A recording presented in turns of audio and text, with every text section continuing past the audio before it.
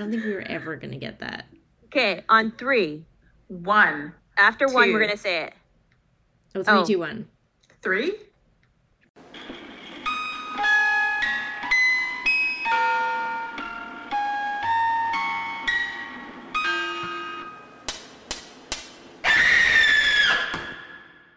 So, here we go. Welcome to the Screams and Dreams podcast. We're your hosts. I'm Melissa. I'm Allison. And I'm Chelsea. So, as a reminder, this podcast discusses all the scary and spooky things. We now rotate from a dream to a scream topic every other episode. Today, we're discussing a scream topic, kids' scary games. You remember those, the ones you played at sleepovers, when you could all finally hang out together in the dark at night.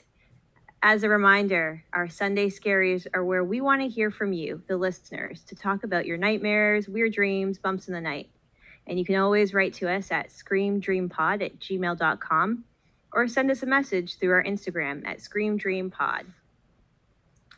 We also have our 4th host, Mary, and it's true that Mary's technically not a doll. No, Sorry, she is a doll, but we all know a doll is never a doll. And she can be mini but mighty. And I'll tell you right now that Mary and I have been spending a lot of time together watching the Surviving Death Netflix edition, which has been super exciting, but also very, very creepy. So if you guys have not watched that series, please tune in. Yeah, I like that series. I think it's only like 4 or 5 episodes, but it looks really cool on the topics they cover, like visitors from your past that have passed on, like all these cool concepts of like what you see, what you don't see. I'm excited to watch it, but I have to totally be in the right headspace. And right now my headspace is Sabrina, so yeah.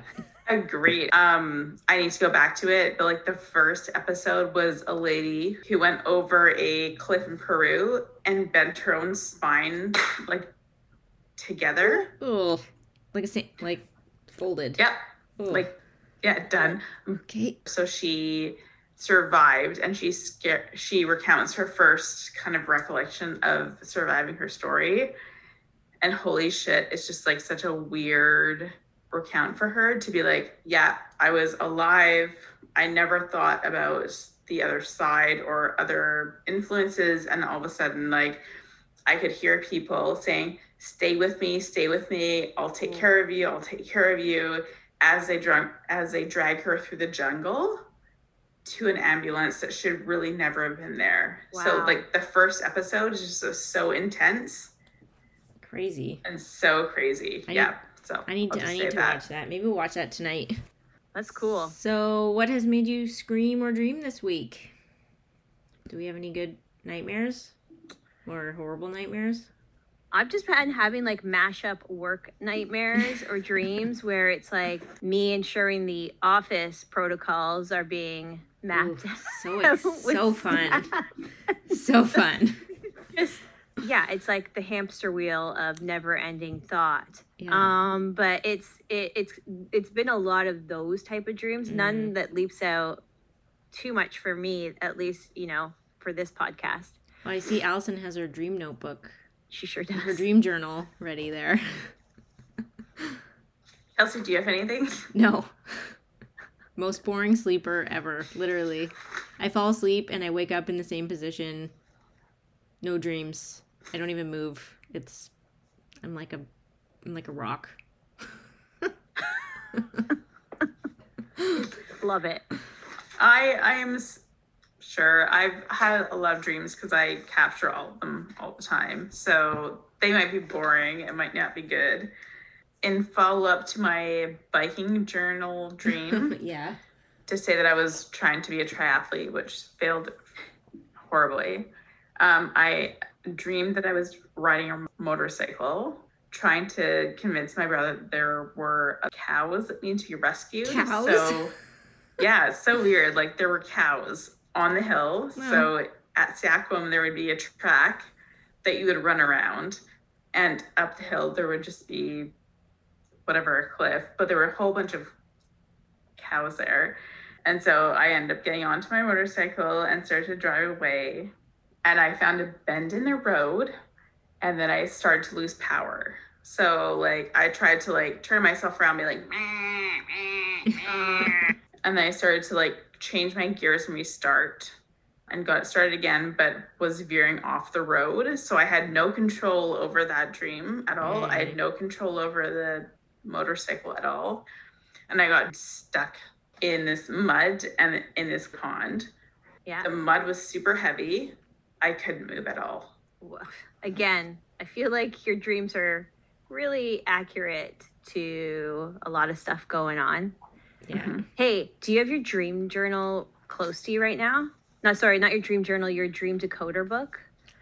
Yes. Can you look? I just have to know what cows mean.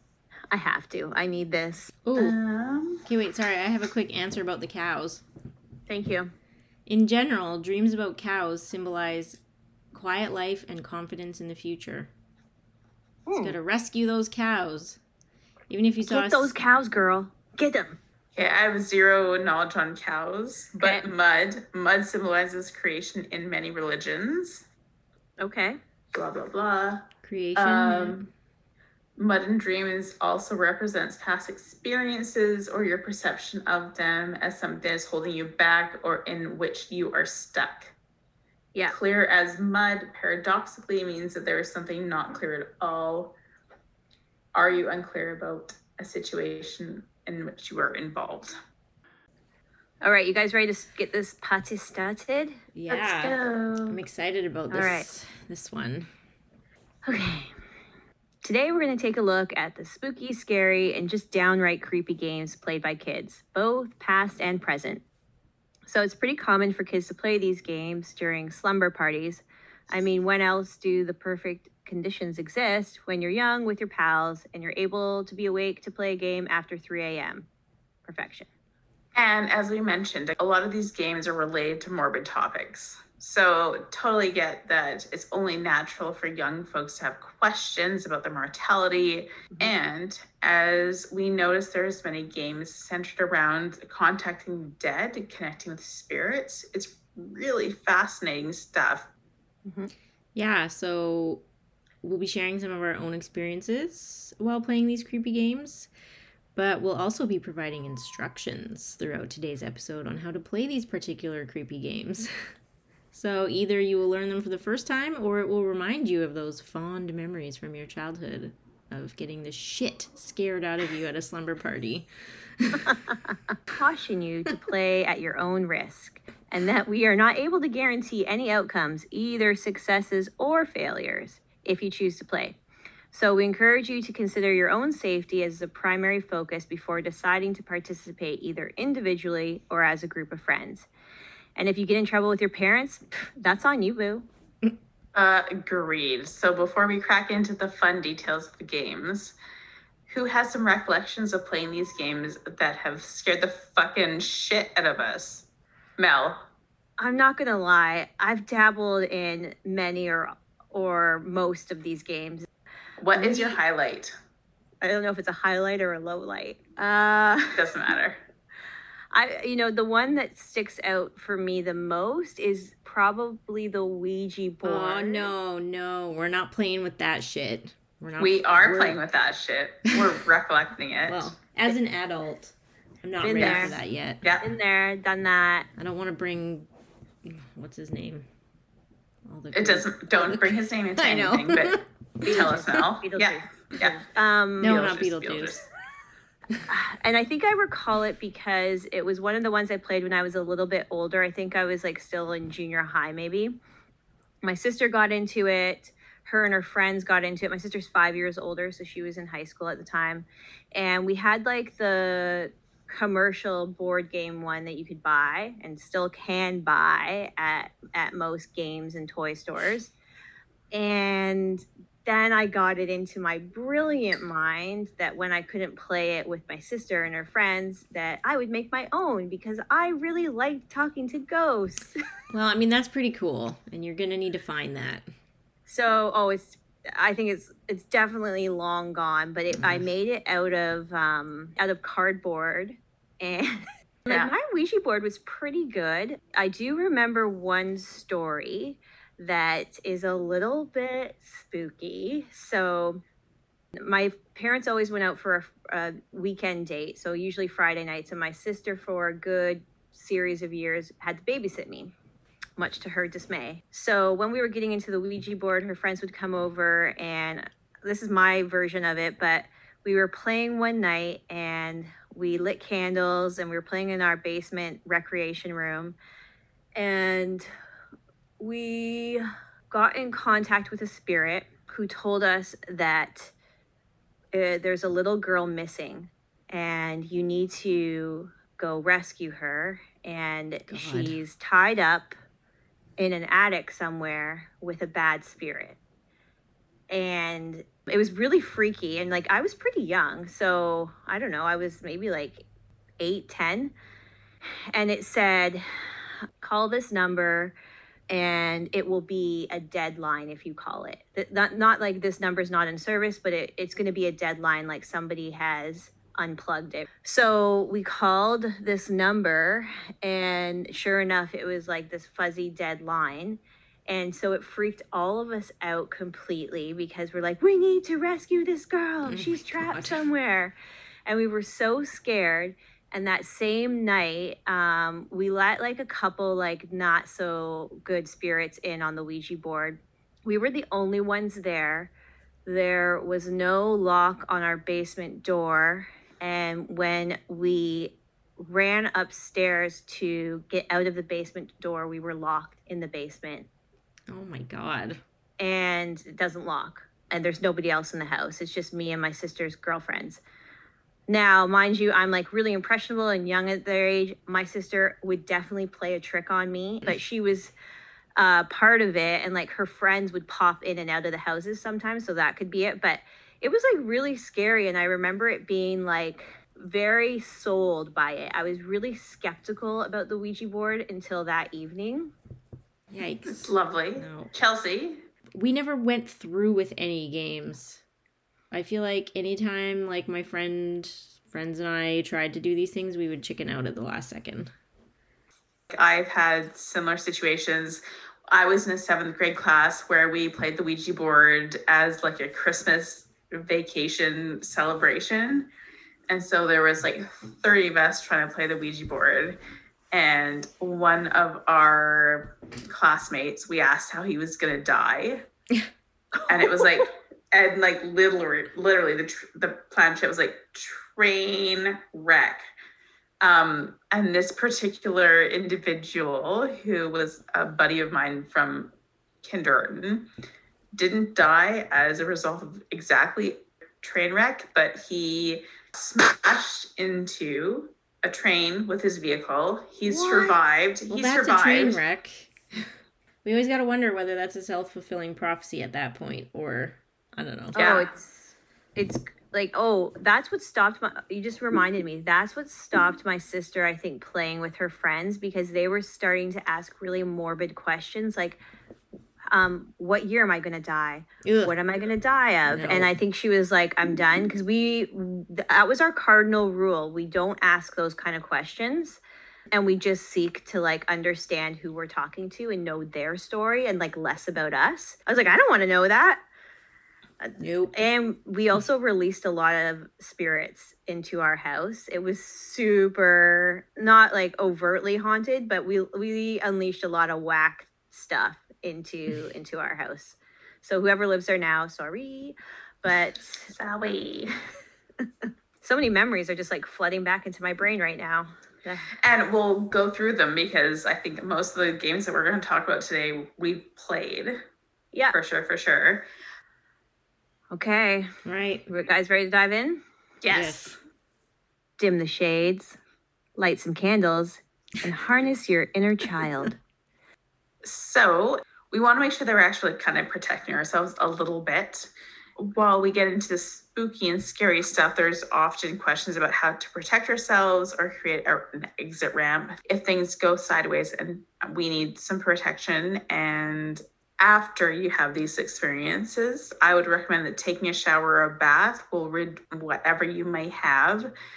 So Epsom salt or Himalayan pink salts are wonderful tools. Mm-hmm. And I will say that Chelsea recommends homemade black salts, bay leaves, lavender, rosemary for those of you who have herbs around the house. Cool. And if you find yourself a bit leery of the outcome of playing some of these games and want to take a traditional approach to clearing energy properly, we're recommending that you burn some sage and repeat these simple words.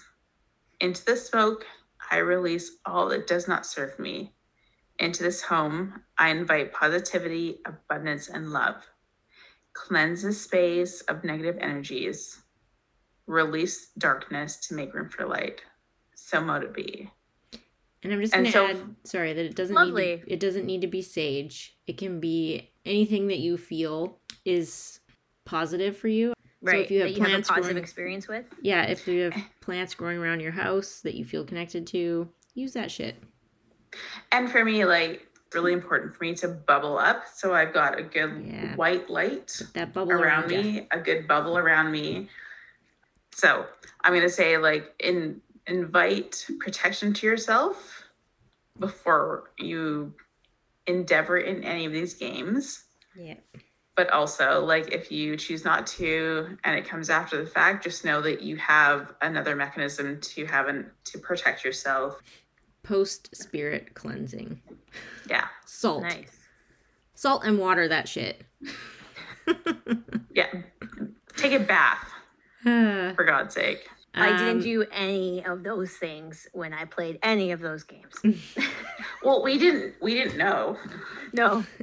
I was like, definitely didn't do that or that or that. I don't even know if I washed my hands. I don't know. Yeah. All right. So the first game we're going to get into, you probably have heard of before. It's one of the more well-known games that kids play and has also been highlighted in Hollywood cult classics such as The Craft. That's right. We're starting off with Light as a Feather, Stiff as a Board. So most of this research, outside of our own knowledge and recollection, was obtained on good old Wikipedia and Ranker. So Light as a Feather, Stiff as a Board is a levitation game which involves at least 3 people lifting one person using just their fingertips. This game came to be around as early as 1665. Damn. Seriously? According to Wikipedia and Ranker. That's old. What up? And has been wildly popular at children's slumber parties ever since. So Samuel Pepys, who was a naval administrator at the time, was the first person who documented Light as a Feather, Stiff as a Board, describing a story told to him by a friend. His friend witnessed several girls chanting over a boy, including a story in which the boy died before lifting him into the air. Though the words used today are a little bit different, the concept is the same. So during the Black Plague, bodies were sometimes thrown into consecrated rivers as a form of Christian burial. That's a fun little tidbit. Which meant that death was seen by children on a regular basis.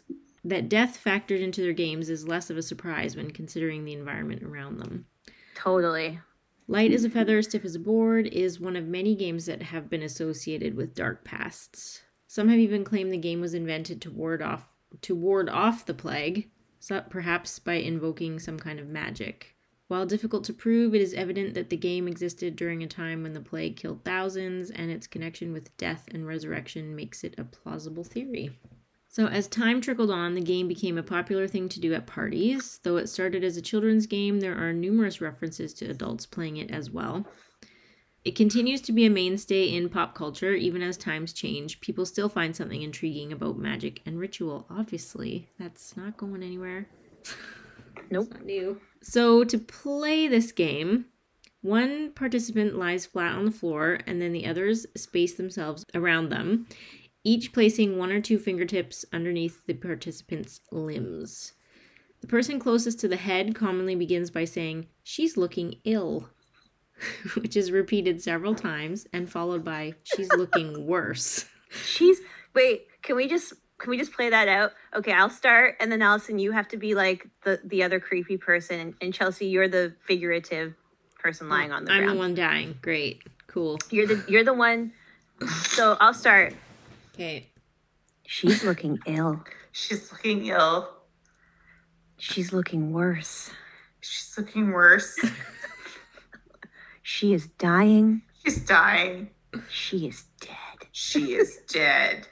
No. Okay, continue on with the instructions. We just want to give some real life. I don't like this. Okay, so that's pretty much how it goes.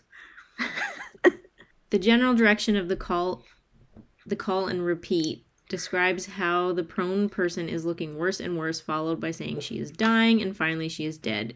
In today's version, the person being lifted is told a story about their death and asked to imagine it happening to them. This is intended to unsettle the participants and to convince them that something may have changed, making it easier to lift the person than before. The game ends with the phrase, light as a feather, stiff as a board, chanted by those standing around the dead player as they attempt to lift their companion's body using only their fingertips. Some versions omit the story entirely and only the light as a feather chant is used. That's what I've seen. Like, I've seen just light as a feather, stiff as a board being repeated. I don't think I've ever heard that. She's looking ill. She's looking worse. She's looking dead. I don't think I've ever heard that before. Yeah, we definitely didn't do like that, creepy interlude, but we would definitely say we have to imagine that this person's passed on, and if you don't really feel and act the part that you're actually dead, then Right. you're going to ruin this for everyone. Right. And then we'd be like, now we have to meditate. And we would do like these deep kind of meditative thoughts that we all willed our fingers to have the strength of Hercules to be able to lift up our friends. So does it work? You tell us. Tell us your stories. We want to hear them. Anyways. So the next game that we're going to look at is called Concentrate. And for those of you who are around in the mid-'80s, it's called Concentration. Concentration now begins. So to play, you'll need two people. So you'll need someone who is the influencer and someone who is the player. And full disclosure, I love being the influencer in life. Good to know. Generally. And there will be a traveler who will be the participant to close their eyes. And then the influencer will stand behind them and say the chant while performing the ritual. During the chorus, you will pound lightly on the person's back with your fists while you chant. So it'll be two versions. Concentrate, concentrate, which is A, but B is concentration, concentration now begins. And the chant goes like this. Concentration, concentration, listen to what I'm saying. People are dying, babies are crying. Concentration, concentration now begins. Crack an egg on your head, get the yolk trimmed down. And then you would put your fist over the person's head and make your cracking motion and drip down quietly. Ooh. Nails on the back. Second chorus is squeeze 2 oranges on your shoulders and let the juice drip down. Squeeze 2 oranges on your shoulders, let the juice drip down. Let the juice drip down. Squeeze 2 oranges on your shoulders, let your juice drip down. I don't know how many times I can listen to Let Your Juice Drip Down. Stab a knife in your back, let the blood drip down. Let the blood drip down. Let the blood drip down. Stab a knife in your back. Let the blood drip down. Let the blood drip down. Stab 10 needles in your back. Let the blood drip down. Stab 10 needles in your back. Let the blood drip down. Let the blood drip down. Oh my God. So this is really designed to get the person in their own headspace. And the finale is wrap a rope around your neck. Wrap till it's tight. Wrap till it's tight. Wrap a rope around your neck and pull. And then you're holding the person by their arms and whisper, you're standing on a building. You're standing on a building. You're out on a ledge. You're feeling dizzy. And you're close to the edge. And someone pushes you. Yeah. off of the ledge. Push the player enough to make them tip forward and regain their balance, but then ask them what color they saw when you're pushing them, and that will indicate the way in which they die. So red will indicate stabbing, yellow will indicate poison, green will be falling or dying in a grass field, blue will be drowning, purple will be suffocation or asphyxiation, orange will be burned, brown will be buried alive, gray will be disease, black will be old age and you go to hell, or white will be old age and you go to heaven. Honestly, we played this all the time, and when we had carpet time in grade 2, we always played it together. So we would play it while we were listening to our teacher talk, and we would just whisper it all. We loved this game. Definitely wouldn't fly now. However, let's talk about Bloody Mary. Okay, so Bloody Mary. So I played this one quite often too on sleepovers. It's one of the most well-known scary kids games. It's a game where players try to summon the ghost of Bloody Mary in a bathroom mirror. Totally normal, right? Mary is a legend consisting of a spirit conjured to reveal the future. She's said to appear in a mirror when her name is chanted repeatedly. The Bloody Mary apparition may be benign or malevolent, depending on historic variations of the legend. Bloody Mary appearances are mostly witnessed in group participation play. So who exactly is Bloody Mary? Legend has it that Bloody Mary is the ghost of Mary Worth, a witch who is executed. Although no record exists of a witch by such name being executed, historically there was a 19th century ritual similar to the Bloody Mary appearance in the mirror.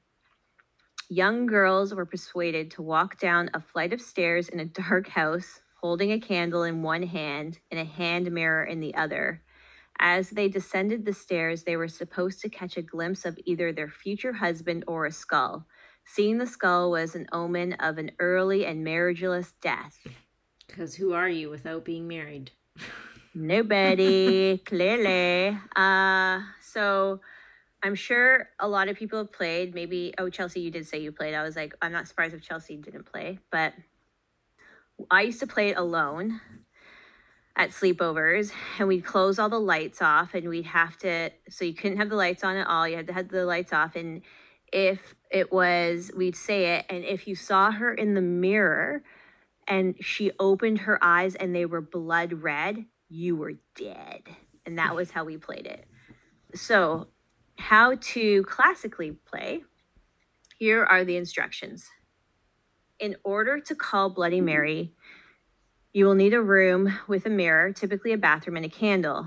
We didn't have a candle. The game can be played alone, but it's usually done in the presence of others so you can share what it was you saw in the mirror, because you're going to want to witness for this shit. Decide who's going to call Bloody Mary first, and then make sure that the lights are turned off.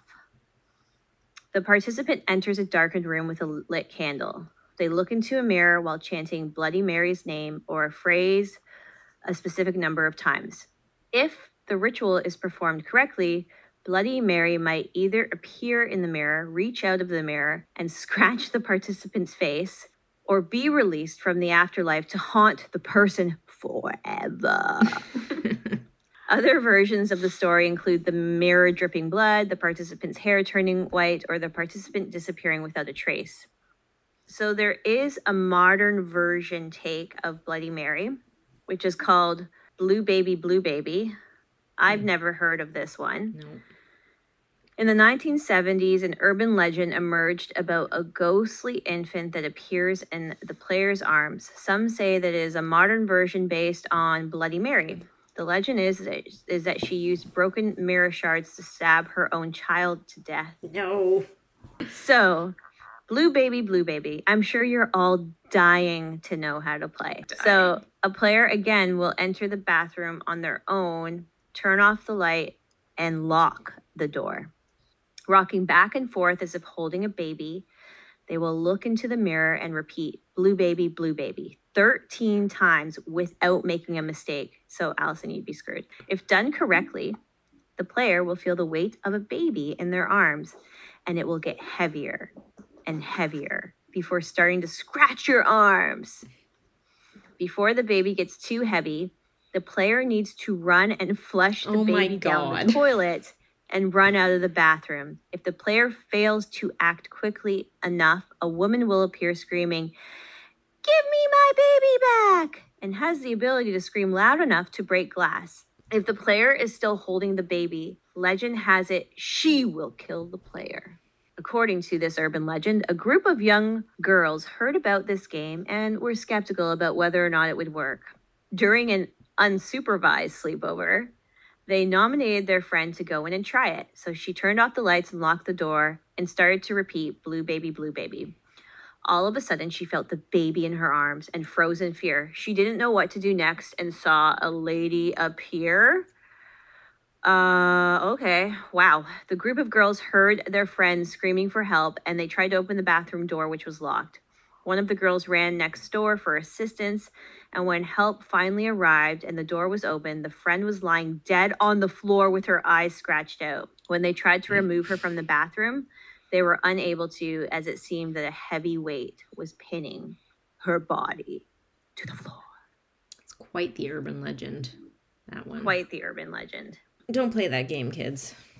Yeah, so let's just not. Thank you. Actually, we don't recommend this game. I mean, we're not really recommending any. No. I have played most of these, and I have lived to tell. They didn't scar me or traumatize me. Like, I don't hold on to anything from it. They spooked me out, but it was such an acute moment. But, you know, the world's a lot different now, and I can't speak for anyone else, but I do know that, like, I had a lot of fun with it. It was really scary, and it actually unlocked my love for, like, scary stories and, like, movies and books and just, like, gobbling up all of that kind of stuff. Yeah. Bloody Mary just made an appearance in the latest season of Sabrina as well. Oh, really? Okay, Yeah. cool. I'm super excited to hear Chelsea talk about seances because been there, done that. Okay, so we're moving on to seances. So a seance is a meeting at which a group of people attempts to contact a spirit and communicate with it. People have been holding seances, or young people have been holding seances during sleepovers for more than a century and have claimed to have made contact with ones that they love or spirits that are unknown. The first recorded seance was in the 1840s by two sisters out of New York State. Their names were Kate and Maggie Fox, and they're recognized as conducting the first ever seance officially recorded in text. This makes me think of Harry Price. You guys got... So M from And That's Why We Drink, like, loves Harry Price. He was, like, a huge spiritualist in the 1800s, I think. And he was big on seances. So Google him if you want to get some more. I think I might, I do recall that name. Yeah. So by 1848, Kate and Margaret created a code consisting of table raps used to communicate with the dead, with great success. The two began inviting friends over to witness the phenomenon. On one occasion, two friends, John and Susanna Moody, had expressed an interest in spiritualism and attended the seance hosted by the girls. Kate began the seance by asking the spirit if it wished to speak with the Moodys. After instructing the spirit to rap 3 times for a yes, the spirit did indeed rap 3 times.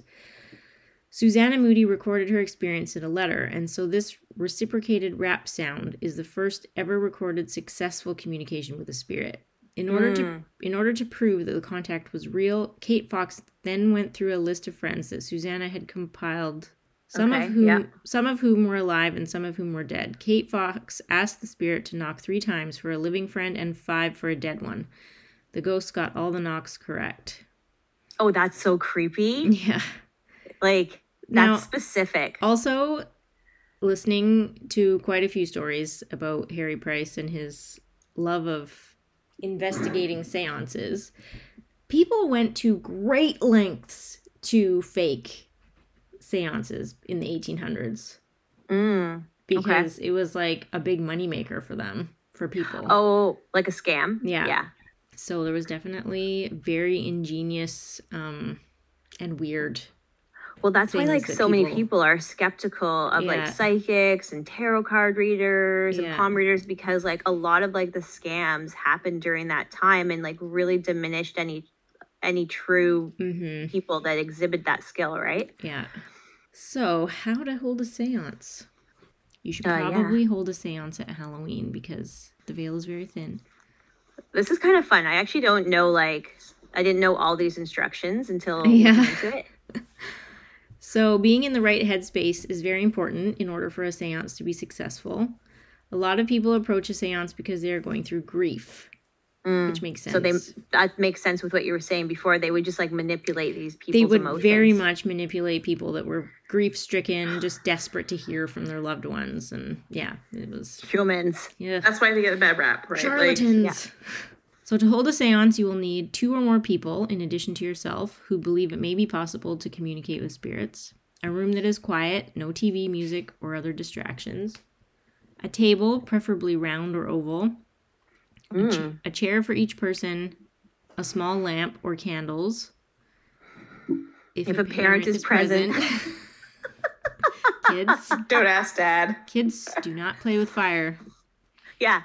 No candles without the aid of a parent. Get a flashlight or a lamp. That's right.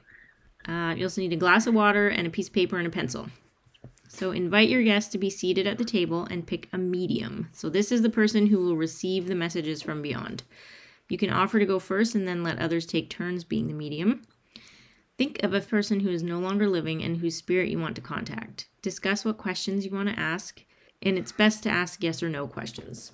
Explain to everyone that if the water in the glass moves, it could be a sign that a spirit is asking you to listen. Have everyone close their eyes and take slow, deep breaths to relax.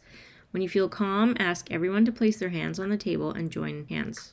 Chant together, "Dear Elvis," whoever, "beloved spirit, please move among us and speak through us. We welcome you with open minds and hearts. Stay very still and listen for any sounds that might signal a spirit is trying to reach you. Also watch the glass of water for any movement. If you see or hear signs that the spirit may be listening, the medium should ask a question and wait for another response. If you are the medium, close your eyes and relax as much as possible so you will notice any words or phrases flitting across your mind that might be messages. Repeat whatever you hear to the group or write it on a piece of paper, even if it doesn't make sense. And it might even just be a single word or letter even. As designed by the Fox sisters, you can also direct the spirit to respond by making a tapping noise, once for yes, twice for no. Continue to ask questions as long as you get responses. You may not receive any responses at all, though. Some people say that's because the spirit is not ready to communicate and you should try again later. And skeptics say it's because the seances don't work, though participants will need to decide for themselves whether or not they think that is true. When you're ready to stop, thank the spirits by chanting together 3 times, "Thank you, dear spirit, now leave in peace."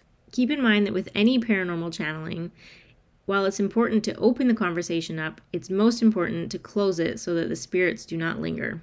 So, fun fact, the co-founder of Alcoholics Anonymous, Bill Wilson, held a strong interest in the spookier things and even had a spook room in his house dedicated to the paranormal. He claimed that this room and the contact he made with spirits there helped him to recover from his alcoholism. About once a week, Wilson would open himself up to this entity or entities, and certain people would come in. Today, this is known as channeling. One of the spirits he claimed to have chatted with was a 15th century monk named Boniface. Wilson claimed in his autobiography that Boniface and the other spirits he contacted via the Ouija board were responsible for the creation of Alcoholics Anonymous' world-famous 12 steps. Fascinating. Indeed. So, there is another spooky mirror game that we will play. This is really a game that characterizes the scariness of all the energy that mirrors collect. So, in some cultures, it's believed that gazing into a mirror would have a cleansing effect and that the mirror would draw negative energies out of the person looking into it. There were also some dangers associated with mirrors, which is why breaking a mirror is causing bad luck. So if you think about the duration for a mirror day to day and the energy it absorbs, there have been also some issues where a mirror might be the last person or the last witness that sees a murder or a horrible death. And so it captures that energy. And if you break it, it releases that. So if you're looking to play a dark reflection ritual game, here's how you do it. Okie dokie. 1 second. It sounds like scrying. It is. It's exactly scrying. And we'll save scrying probably for... Yeah. But to play the game, you need a mirror that you don't mind breaking, a candle, and people who are willing to play. So the more you can find, the better. So for us, it would be like the full book club. And starting during the day is actually the most dangerous time to play. So you want to play between, let's say, 11 p.m. and 6 a.m. And gives the opportunity for negative energy to wreak havoc on your life. But there needs to be at least 6 hours between the start of the game and dawn. At sunset, the players will take turns staring at the mirror straight in the eye, transferring their negative energy into the mirror one final time. So whatever you're having that is weighing on your shoulders goes into the mirror, and then you project that right into the mirror and you leave it alone. And then players will then breathe on the mirror. So weird. Yeah, so weird. But they will breathe into the mirror and fog it up with their breath. And this is known as anointing the mirror, and connects yourself, so your breath, with the mirror and fogs it up with the energy. So each person in the groups needs to do that. And once this is completed, they will light the candles. And then the final step is to break the mirror and get running as far away from the mirror as possible. So there's a common belief that bad luck will follow you. But according to the rules of the game, the negative energy will stay in the same place, but it's connected to your breath. So the more that you're breathing, the more it will follow you.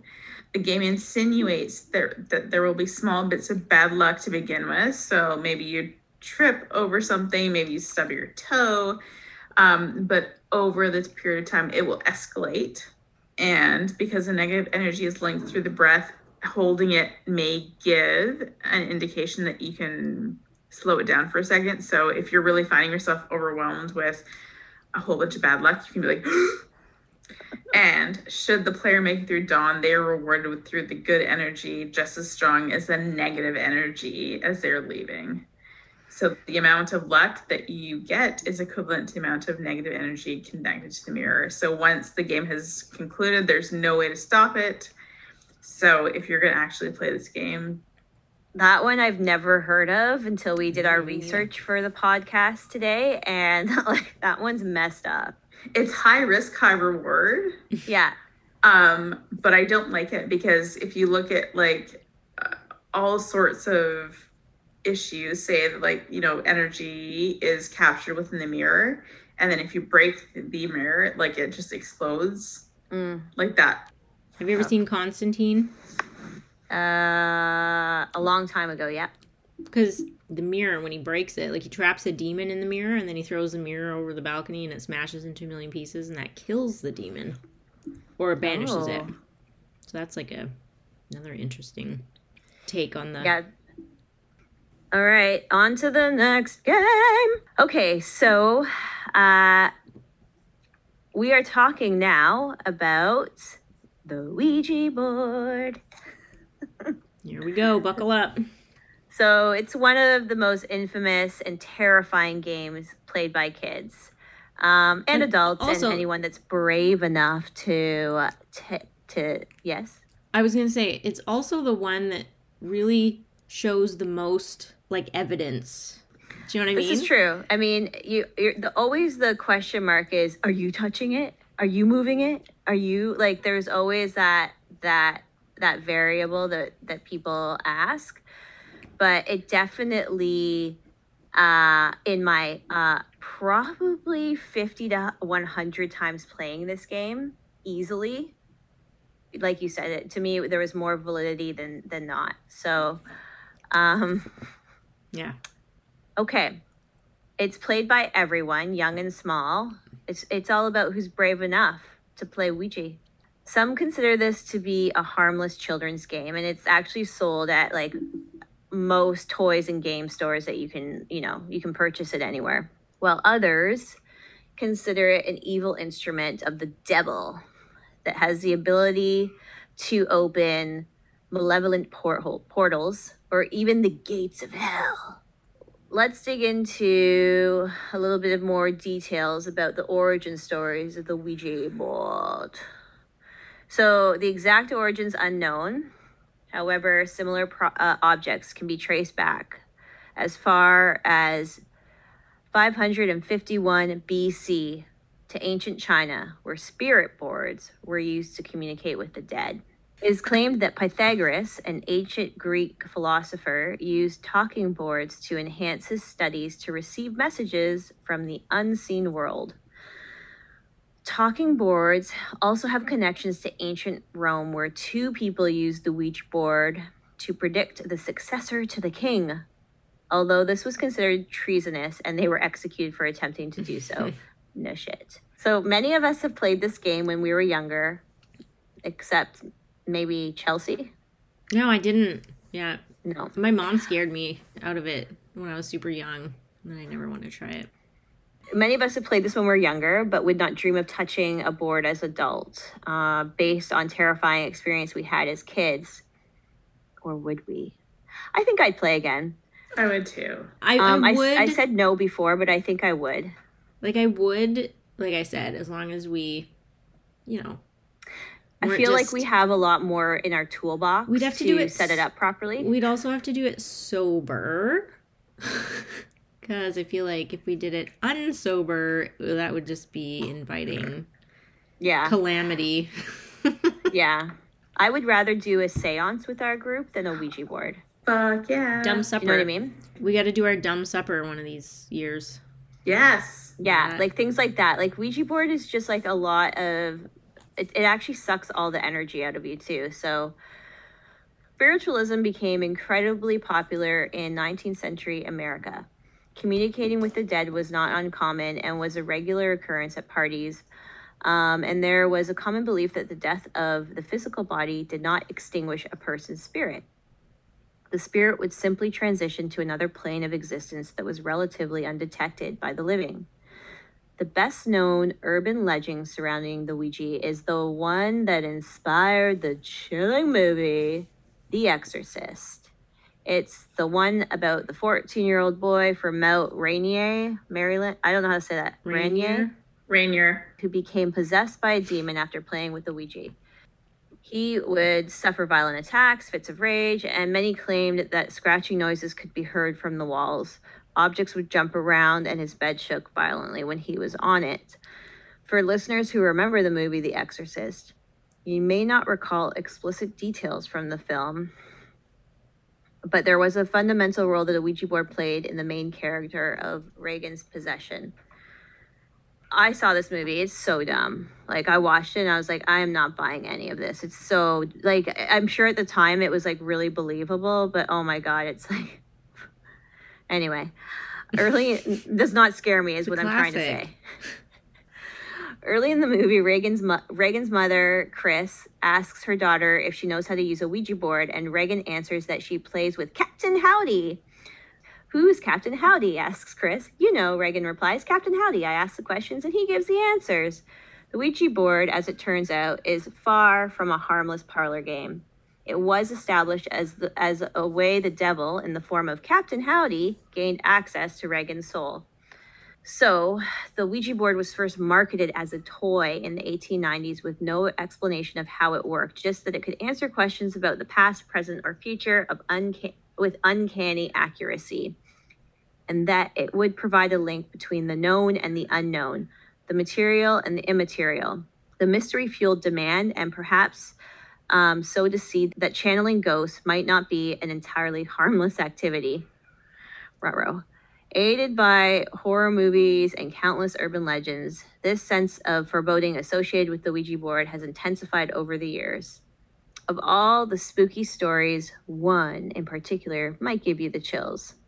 William Fuld was an early stakeholder and eventual owner of the company which produced the Ouija boards. In 1927, he was up on the roof of his new factory supervising the installation of a flagpole when the railing he was leaning against broke and he plummeted 3 stories to the ground below. While being rushed to the hospital, a fractured rib pierced his heart, killing him instantly. It later emerged that the Ouija board spirits were the ones who instructed him to build the factory. What like a awful way to die. Yeah, that's not fun. Ouija, the wonderful talking board game, became a cultural phenomenon, sold for $1.50 in 1891. Today's value would be around $43. It was marketed not only as a direct path to ancestors, but also a bit of intriguing and escapist Friday night fun amid a tumultuous world. People would gather with family or friends and experience the rush of asking questions as the then wooden planchette jumps around to provide an otherworldly answer. The intentions of players were by all accounts what many would consider pure. The Ouija board began to appear in sketches for major newspapers and grew in popularity through the disparity of the Great Depression. There are many other pop culture references that showcase the powers of the Ouija board, from Charmed to Buffy the Vampire Slayer. The 2000 film What Lies Beneath showcases the main character Claire using one to contact a missing neighbor. The blockbuster hit Paranormal Activity from 2007 took Ouija boards to found footage territory with a paranormal house guest collecting powerful energy from the board. If a user's afraid of the Ouija or lacks grounding and personal protection, there's a higher degree of risk. It sits in the upper echelon of horror plot devices to tap into our deepest fears of losing control over our bodies or in allowing an evil entity to slide its way into our space. Okay, so that's a lot of good, juicy background information about Ouija. It's pretty vast. And now let's get into a reminder or learning for the first time of how to play. So on all Ouija boards, they have the same basic setup. They have the alphabet and numbers, and have numbers 0 to 9. They have the 4 words hello, goodbye, yes, and no. So once you have the board on your table or wherever you're using it, you should light at least one white candle. Never did that. White candles, which actually no, we did light a candle, but I don't know if it was white. White candles symbolize purity and can be used to enhance communication. Always make sure you clean your Ouija board and planchette with a damp cloth. Never did that. Rinsed in warm, slightly saline water. Do this every time you use it. The salt. Yeah, so salt water, right? Yeah. Go someplace where you won't be disturbed and set up the board. Pray or invoke as you see fit. Visualize yourself bathed in white light from above. Or as we like to call it on Screams and Dreams, bubbling up. Bubble it up. Then picture this light being absorbed around into your body until you can see yourself glowing so brightly it's almost too difficult for your mind's eye to focus on it. Feel this light expand out from you to the 4 walls, floor, and ceiling where they lock, leaving you in a pure, sanctified space. Before playing, you can protect yourself spiritually with a protection spell. An example of a basic protection spell is Saint Nicholas of Tolentino. Light the lamps. Saint Christopher, light the lamps. With permission of the Yao Sabaoth, we make safe and sacred this space that we may traffic with the honored dead. Beloved Saint Nicholas of Tolentino, shepherd my guides and helping spirits to this place.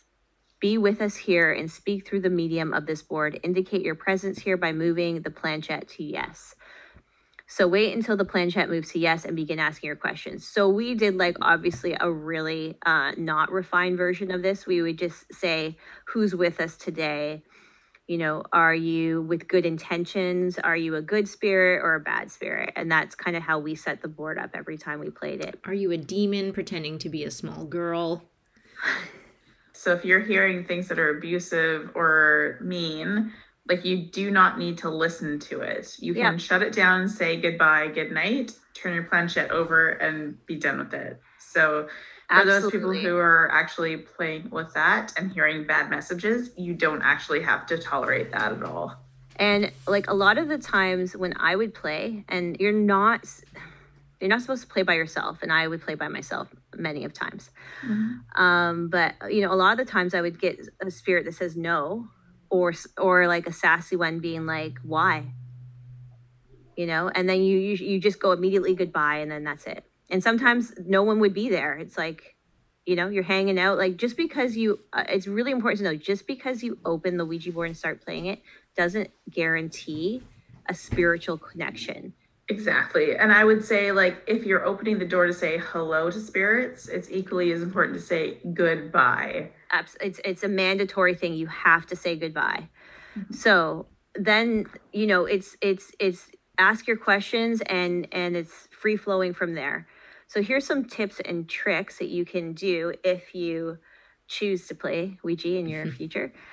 Have someone write down the answers, because it can sometimes move quite fast on the board, and it's not whole words, they're all letters. So you kind of need someone to take note of what the words are. So you should have a couple people playing with you, and then you'll find more of a groove. So play sober. You'll get better results if you haven't been drinking or taking any other stimulants. Maintain control. If the board starts giving rude, vulgar, obscene, or otherwise disagreeable responses, break off the session immediately by closing the board, saying goodbye, closing. Don't take it too seriously. Most negative Ouija experiences occur because the users lose control. And like we mentioned before, you have to bring your planchette to goodbye, or whatever the board has noted as its exit end symbol. So some boards didn't. Some, maybe homemade ones, had a different word for goodbye. So just remember, the board is a portal and a door opener to the spirit world, good or bad. So make sure that dang door is shut tight. Slam that door shut. Speaking of doors, leads us into our next game. So the next one's called Red Door, Yellow Door. I've never heard of it. Me either. This is a new one, right? It's a newer one? I missed out on a lot of shit. Red door, yellow door, any other color door. Red door, yellow door, any other color door. I am so excited when we get back to not COVID. This, like, tickles my fancy. All right. Okay. Sorry. Go for it, Chelsea. So, Red Door, Yellow Door is a spooky game that's often played at sleepovers as entertainment. Similar to lucid dreaming, this ritualistic game is intended to help the player enter their subconscious and enter another dimension. This is a perfectly terrifying game for those late-night teenager sleepovers before they're legally able to drive. It's no surprise that it's made a resurgence in recent years. So, how to play Red Door, Yellow Door. A subject will lie down on a pillow in the lap of the guiding player, with their eyes covered and their arms lifted upwards. A selected guide will begin making circular motions around the temples of the subject and will start to chant, "Red door, yellow door, any other color door." Any other surrounding players will join in the chant, but observers need to stay quiet. As the subject begins to fall into a trance-like or lucid dream-like state, their arms will begin to fall slowly. They should start to visualize hallways and doors, may naturally feel that they're going into the trance, and lower their arms a little before they fully see the hallways or doors, though. If the guide notices the subject's hands lower to the ground, it means the game has officially started. It's recommended for players to set a timer for 10 minutes once the subject lowers their hands. It's best not to make them stay in the trance for too long. So once the arms drop completely, the guide asks questions about what the subject is seeing around them. So most commonly, a hallway will appear at the outset. According to information provided by the subject, the guide will ask questions about what is being seen, like colors of doors, surroundings, figures, furnishings, and what kind of feelings are associated with those. So according to players that have experienced Red Door, Yellow Door, or any other color door, these are some little bits of advice. So don't go into purple doors. Don't look at mirrors. Never push floor number 2 in the elevator. If you see a man or an old woman, leave or don't look them in the eyes. If you see a ballerina, go talk to her because she will help you. That's handy. Whew, there is some goodness with it. If there's a door with a clock or a room with clocks, leave immediately. I feel like we touched on that in our lucid dreaming episode too. Mhm. Yeah. Mhm. Light colors are better than dark, so if you see a black and a white door, go into the white one. This game is interesting because it's really up to the subject. Because this puts the control in their hands rather than those of the guide. Right. Yeah, it's the subject describing the events that are going on in their own psyche, basically. Which is, I would love to know, like, what experiences were associated with those recollections of what makes those symbols or visuals good or bad. Like, what happened? What happened behind that purple door? Yeah, like what happened when someone did look at the mirror? Like that would be pretty cool to know. Or like when you got off on floor 2. We will save the creepiest for last, but Three Kings is one of the scarier games that we've researched, and it involves a ritual that allows a player to access and not necessarily enter a dimension called the shadow side. And I think for the most part, this will represent your psyche. Okay. To be alone with yourself, not necessarily metaphysical, but the shadow is considered a side of your personality that contains the parts that you don't want to admit having. So I think that's a pretty realistic thing. And so when you are playing this game, the player may ask questions of the shadow side, so which would be your id, Okay. your worst self, or simply just listening to see if they hear or see anything. To play, you will need a large, empty, and quiet room, preferably without windows. If windows exist, you might need to cover them and ensure total darkness, and basements are usually the better option if you have it. You'll need a candle. More creepy. That's more creepy to do this in a basement. And let's also put a candle, and you might need a spare in case it goes out, and a lighter. You will probably need a bucket of water and a mug, a fan, 2 large mirrors, 3 chairs, an alarm clock, an active cell phone, and you will need a partner who has your best intentions and is willing to follow the rules and go alongside the game. So really, I think the goal of this game is really just to try to draw messages for your own psyche, which is either within your head or believed to be paranormal. So at 11 p.m., what you want to do is place the chairs in the appropriate positions.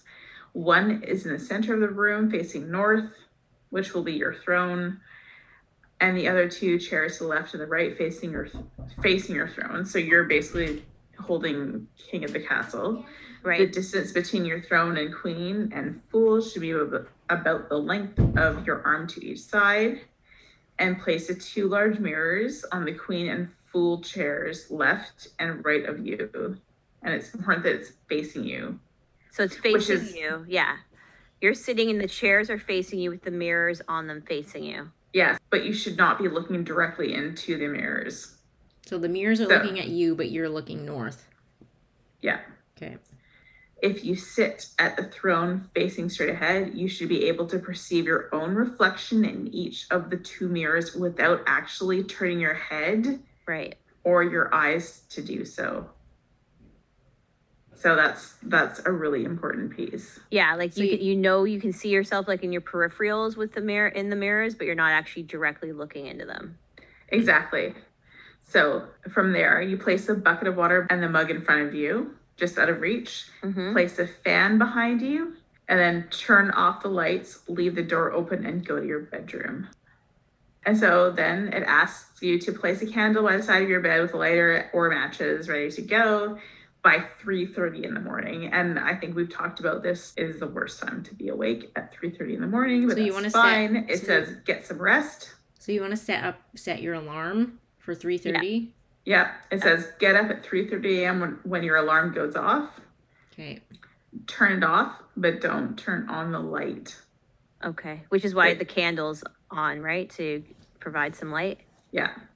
The player has exactly 3 minutes to light the candle, grab their cell phone, and go to the room where the player has set up their throne. No thanks. They should be seated by 3:33 a.m. God. if your phone does not charge for whatever reason, or if the alarm does not sound off at 3:30 a.m., the player should not follow through. Disclaimer, do not play the game if you miss this time.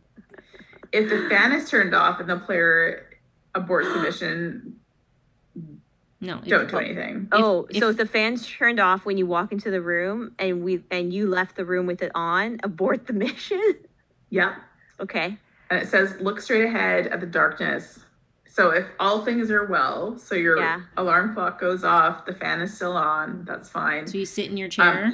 You sit in your chair. Or your throne, sorry. And so now you need to look straight ahead at the darkness, not the candle, not the mirrors, just straight ahead. Remember, the player would not know which chair is the queen or the fool. It is a player's role to find out. From a player's point of view, they are either the queen or the fool too. So this is where you, as the king or queen in your throne, starts to ask questions. Okay. So if all was going planned, do not look directly at either two mirrors, but you can start to ask questions or simply wait to listen to hear the information that's volunteered to them.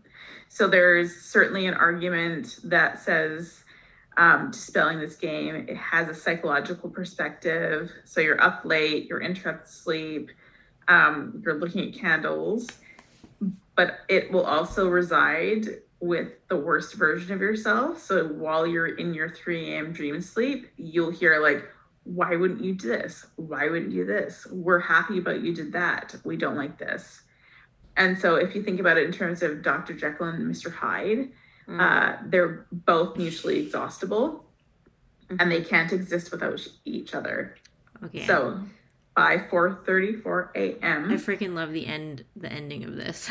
I know, your partner should call to you from another room. So the person that you're trusting to bring you out of the trance, it better not should be able asleep. to scream you like, Chelsea, wake up. But if you don't wake up, then they will call your cell phone. And if you still not wake up after that alarming approach, they will come into the room and throw a bucket of water in your face. That's the best. Wake up. So really, like, this is a game that has to do with like whatever is happening in your own subconscious. Like, you're dealing with it. I would never want to play this game. Who came up with this shit? Like, someone on acid. It's so convoluted and like, it sounds crazy. I don't know. I mean, or ayahuasca. Somebody is like doing some crazy like soul searching drug. I'm all for like shadow work. Like, everyone needs to explore their shadow self, their shadow side. But like, maybe journal first, and then this is like your. Dude, this is a huge leap. When you're 2 years into doing your shadow work, and you feel like you're ready for like the next step, maybe this is where you go from there. And for me, it's just like concentration and Red Door, Yellow Door are the two most appealing games for me. Like, I like that stuff. Like, I'm good with that stuff. Well, I'm super excited to be playing these super creepy games with you and Chelsea Mel. And so I'm looking forward to Red Door, Yellow Door, any other kind of door with our girlfriends. Yeah, I'm looking forward to playing some of these games and never some of these games. But I'm really glad that like we talked about them and it brought back some fond memories for sure, some freaky memories. And I learned a lot of good details about like some of the games that I was playing without real knowledge about what they actually are. So, 30 years later, that's good. Okay, so we got a little fun fact before we wrap things up. Have you all been sluggish? No will to work out? Well, have we got a fix for you? Did you know that watching scary movies and playing scary games can actually help burn calories? That's right. Nice. Getting scared is a workout. So, research by the University of Westminster reveals watching 90 minutes of an adrenaline-inducing movie can burn an average of 113 calories. That's the equivalent of what would be melted during a 30-minute walk. Okay, you couch potatoes, there's hope. It's just not about watching, it's about what you watch. So the scarier the movie, the better. The more calories, the scarier the movie, the more calories burned. So the movie that slashed the most calories, love that, slashed, which was 184 calories, was the iconic 1980s film The Shining, followed by Jaws with 161 calories, and The Exorcist with 158 calories. I feel like there's a few more that could probably go into that ranking. Oh, yeah. Because, like, Jaws wouldn't do it for me. No, but, like, I remember, like, when The Ring came out and no one really knew what it was about, like, with how it got marketed. Blair Witch Project. Yeah. Yeah. Like, there's some intense ones that would definitely be. Mm-hmm. So we hope you enjoyed the Kids Scaries game episode. And we will delve into something creepier very shortly. All right, everyone. Thank you for listening, and we would love to hear your dreamlike stories. The screamier, the better. Be sure to check us out on Apple, Spotify, Anchor, and other podcast platforms. Rate and subscribe to our podcast wherever you find your podcast. It really, really helps us. So Yes. we love your feedback. Please And do that. Find us on social media at Scream Dream Pod, or email us your stories at screamdreampod@gmail.com. And look out for episode 8, which will be coming out on Thursday, February 4th, where we are discussing a dream topic, and that will be being visited by loved ones in your dreams. Or maybe not Loved ones. Just visited. Dun, dun, dun. No, no, no. Okay. ready? Bye, dollies. 1, 2, 3. Bye, dollies. It still doesn't work.